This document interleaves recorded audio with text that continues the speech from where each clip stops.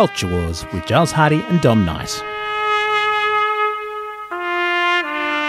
It's Christmas. We should celebrate, they said. Just a little get-together for the employees. Have a few drinks. Blow off a little steam. Nothing crazy. Merry Christmas, Jeremy. Great night, huh? This is a sample cheese board for a holiday mixer tonight. I'm sorry, you're having a Christmas party tonight? It's not happening. That is Jennifer Aniston. She is most certainly anti-Office Christmas party. The question, though, Giles Hardy, is, are we as well? Well, I think the question is, what the heck is a culture war? Because, well, we've only been doing this for a little while. So, Dom, what's culture war? There's still a couple of hundred people across the planet who don't know. This is the podcast where we review movies and, in an attempt to guarantee a spat, an entertaining feud, we hope, we toss a coin and take a side. Whether we both love a movie, whether we both hate a movie, whether we split the difference. Yeah, look, essentially the rationale was that, shockingly, more and more critics all come to a fairly solid consensus. And there are plenty of people out there who are agreeing with each other about films. But thankfully, Dom and I can't agree on anything. Indeed. Whoops. I cannot take you anywhere, or in fact sit with you anywhere in front of a microphone. But because of the critics doing this, we decided that the only way to justifiably ensure that one of us agrees with you, dear listener, is that we never agree with each other. One of us is pro the film, one of us is anti the film. It's a conceit, but we are very conceited. Yeah, this is true. And let's face it, it is a device which, when you're in the film industry, is oft used. Indeed it is. So, Giles, you have a coin in your hand. I do. It goes like this on the table. There you go. Dom, I call it in the air.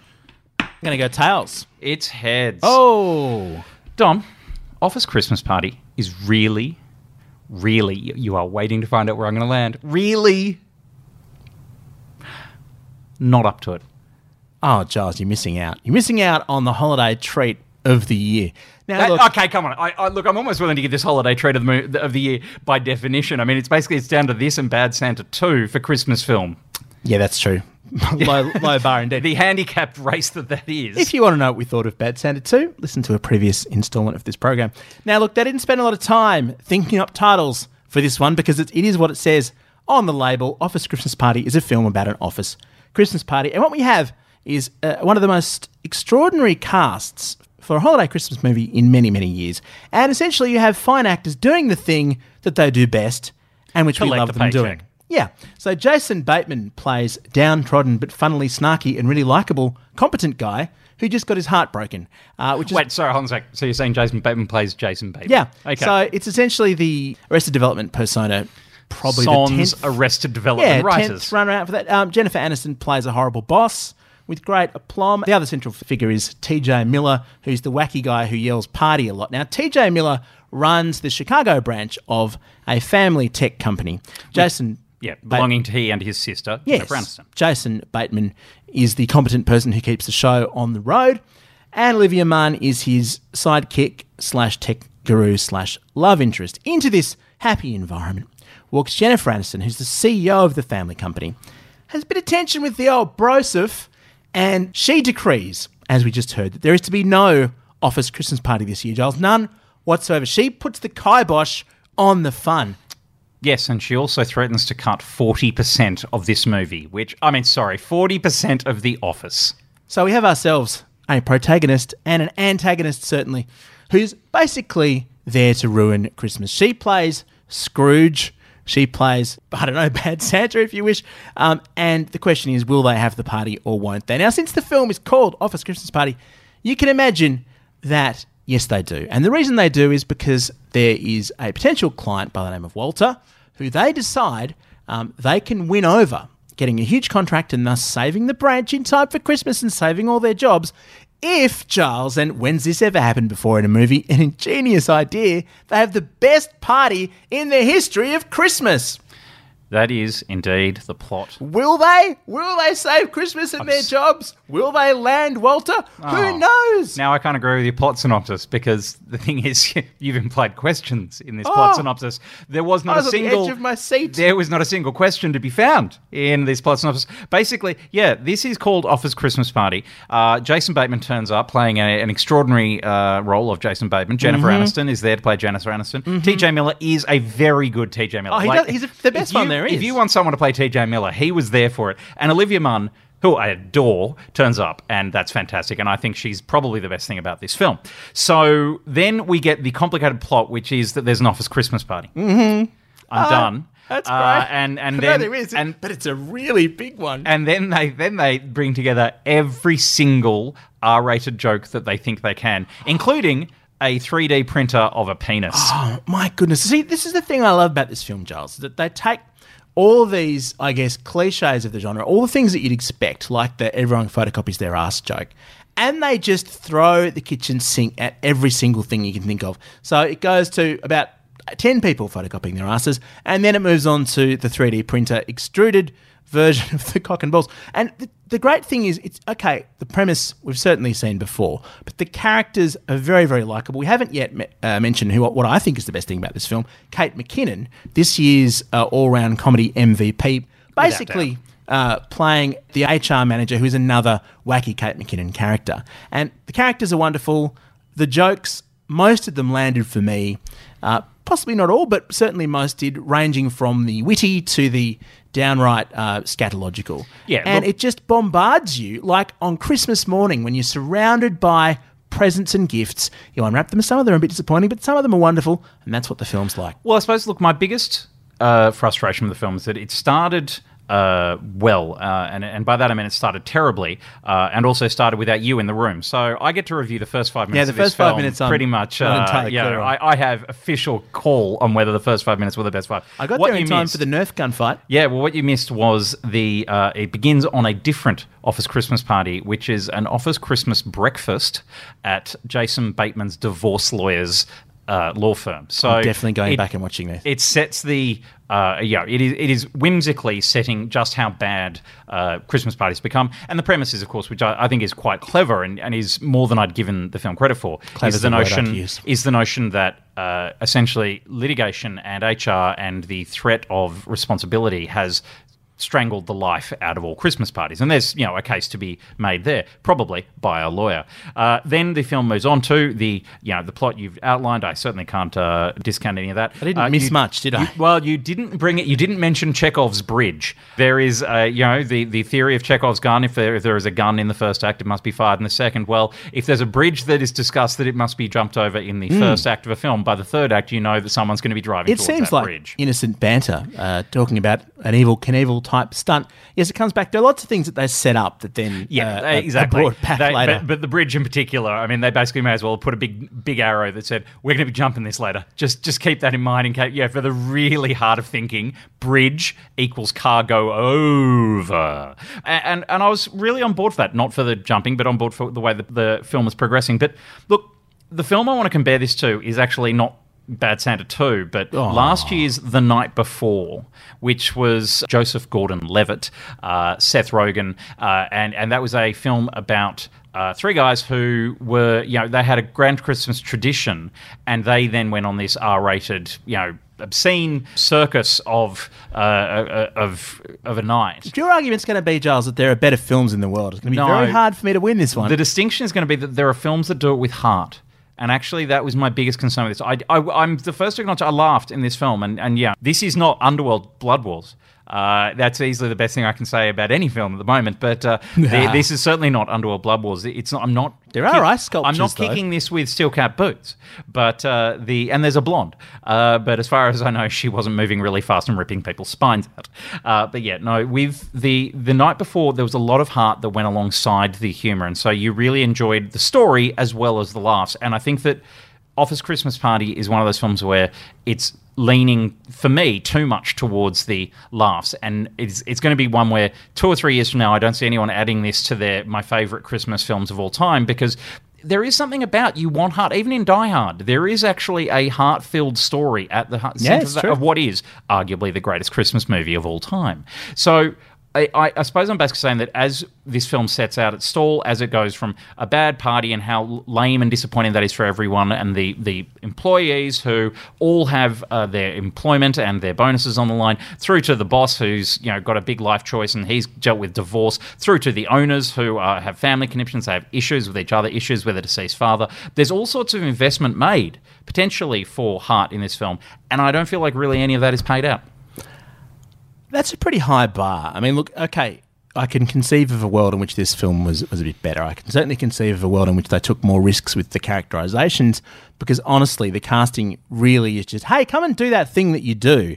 But the point is, it is fun. It is really enjoyable. And to me, the ingenuity that is on display here is in terms of how far they take things, in terms of every possible joke that they think up. It doesn't let up for a moment. And as the party goes on and as we move through to late at night when everyone's very drunk and then the following morning, it is just extraordinary how far they go with the visual gags. I mean, essentially, even though this party's put together at very, very short notice with the idea of winning over Walter, it becomes quite like that moment in The Hangover where you wake up in the hotel room and the camera pans across the scene and you just kind of like, how did that leopard get in there? Right? That sort of thing. Why is Mike Tyson here? And they do that kind of thing. You see this essentially incredibly bombed out landscape of the office the following day.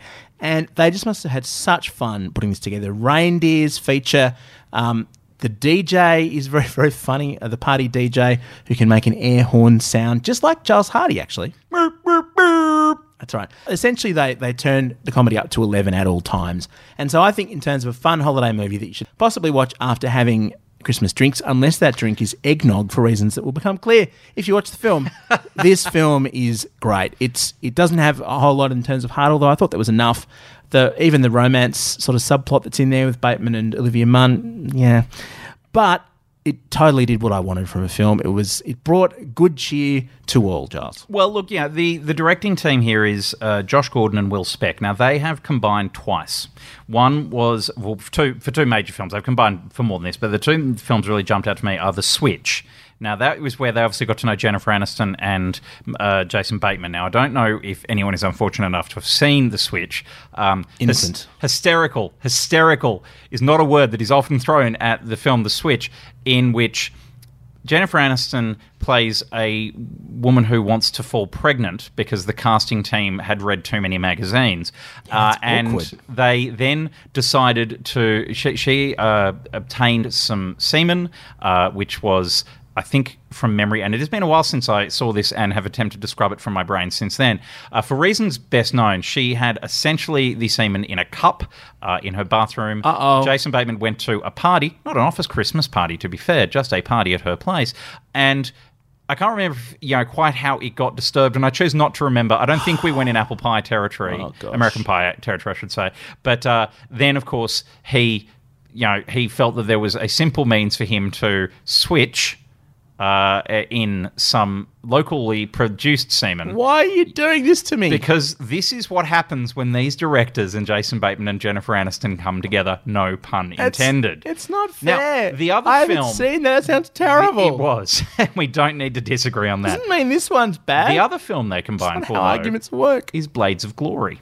Right. Now, Blades of Glory is an excellent film. Well, there you go. That is a very, very funny film led by Will Arnett and I suppose Will Ferrell, pretty prominent as well. Where there's two Wills, there's a way. Indeed, but it's the two American males coming together for couples ice dancing at the not at the Olympics, because I don't think they could get the rights for that kind of film. But when Will Ferrell was going through the series of doing sports films, this was his ice skating film, and it was very, very funny. These guys directed that, so their hit and their miss, and I think both their hit and their miss turn up in this film, because essentially you get. The Jennifer Aniston, Jason Bateman, we cast them to play themselves problem, and the bit where they can't work out how to do adult jokes and a bit of pathos. But when they go to the jokes, when they do the Blades of Glory style, just do it as big and insane as you can, it works. They can deliver the funny. So I feel like this is an hour and a half sketch, not an hour and a half feature film. And that's my biggest complaint about it. I feel like we are somewhat joining in the middle here, Giles, in our view of this film. Essentially, the question is it a satisfying experience? I thought it absolutely is. Some of the twists along the way weren't entirely predictable, and there are some great subplots along the way. There's one where the office nerd calls an escort to dance with him during the course of the evening and essentially pretend to have a girlfriend. And the way that pays out, I thought, was very funny. There are lots of very... And that was Australia's Abby Lee as Savannah, Anya, the Abby. escort. So, she's excellent there. I will happily, drift over to your side of the equation for a moment and say that, for me, the two people who really jumped out were Gillian Bell, who played Savannah's pimp, Trina. Yes, she was excellent. Pretty much steals the film every time she turns up. And it's because she's given a character to work with. And I think ultimately that is, to my mind, Josh Gordon and Will Speck's biggest problem is when they give actors a character that is not themselves, they really have fun with it. And sometimes you can see Olivia Munn drags Jason Bateman into different territory.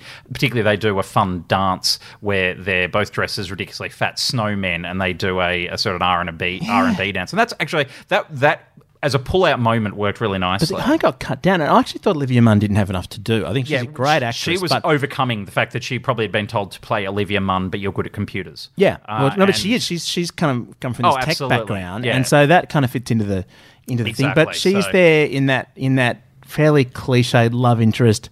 Has a bit of heart role, and it means she doesn't get to bring a lot of laughs, and that's a shame. The reason you don't get heart is the fact that you don't have characters at the heart of this. You have people who have got a series of moves they're going to get through to get to each joke, and that's a problem. The other person I do want to shout out to is Fortune Feimster, who plays Lonnie, the Uber driver, and she acts comedic circles around Jennifer Aniston in two particular scenes. We're agreeing, Giles. This isn't how it's supposed to go. You're the one saying yes. I'm just saying that there are two people, but I'm saying nice things. I'm saying that the extra, well, not extra, but the featured extra essentially is what that role would be called, act circles around the name talent. So I don't know if that gets qualified as a poster pull quote, but look, if people want to, the ensemble here works really well because essentially it is an hour and a half of sketch. The central actors have the most to do and mostly can't escape the fact that they've got no room to move. Well, the biggest problem in that sense, if we're are we going to? You seem to be drifting. Look, okay. Let's drop. There we go. Okay. I'm going to. Taking my complete honesty hat and putting it on, because that's a thing. I did laugh an awful lot at this film. I'll freely admit that. I did laugh an awful lot. And if you are going for 90 minutes of laughing, the laughter rate at this is really high. It's a significantly better film than Bad Santa 2. I still don't hate Bad Santa 2, but this is much better. Utterly happy to declare this the Christmas comedy hit of the year. As far as I'm aware, there's no others that are jumping on the top of my head anyway. But go and watch Die Hard again. No, look, the thing is, it's a great cast. It's very good, actually. there's a great cast of actors here. They all have funny things to do, but in essence, it's an embarrassment of riches. It's like having too much to eat at Christmas lunch because no one character really takes over. If anything, it becomes Kate McKinnon's film the more it goes on, and her character really is so flimsy that that's not necessarily a good thing, even though it's very funny. So there's no central story here. The odd thing is that the girls are constantly kicking the comedic goals here. Like in terms of proof the girls can be funny. Great film for that. Yeah, Jennifer Aniston has a lot of fun being the horrible boss, and she gets to really torture a small child at one point, which is great. And you see more off cuts of that in the credits as well. That is a very good scene. For. But the weird thing is, it's like they went, we've got all the great comedy bits and we've given them to the female roles, but they couldn't help themselves. They put the central story around Jason Bateman and TJ Miller and whether essentially their bromance can survive the slings and arrows of her outrageous fortune. And that means that you've essentially said, whenever we come back to our heroes, we lose interest. It's true. And they have the traditional structural elements of, you've got to have a moment where he potentially loses the girl. You've got to have a moment where he potentially loses the boy as well. Yeah. And those moments are so brief, and the film is so formulaic that you know that's going to be fine in a matter of about 10 seconds, and it is.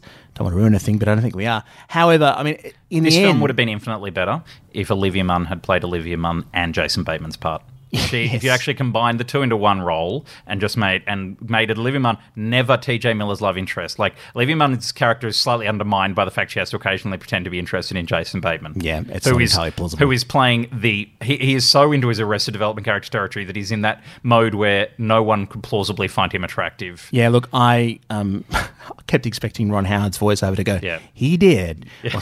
I was waiting for a footage not found moment, yeah. But look, in the end of the day, it is fun. It's certainly far from a classic, but it's more than good enough to entertain you. If you if you want to go and barbecue your brain for mindless escapism on Boxing Day, this one is good, though there is some really good stuff coming out on Boxing Day too, which we will invariably speak of in short order. Indeed, we will. Went to a Red Dog True Blue the other day. We'll talk about that soon as well. Charles, what's the Christmas party for Culture Wars? To organise one? I'm going to go to the Actor Awards tonight, and because we're disagreeable, you're not. Wow, what a note to leave it on. Yeah, I mean, let's keep the theme going. May or may not see you next time, Giles. That's okay. Yeah, Been a pleasure. No, it hasn't.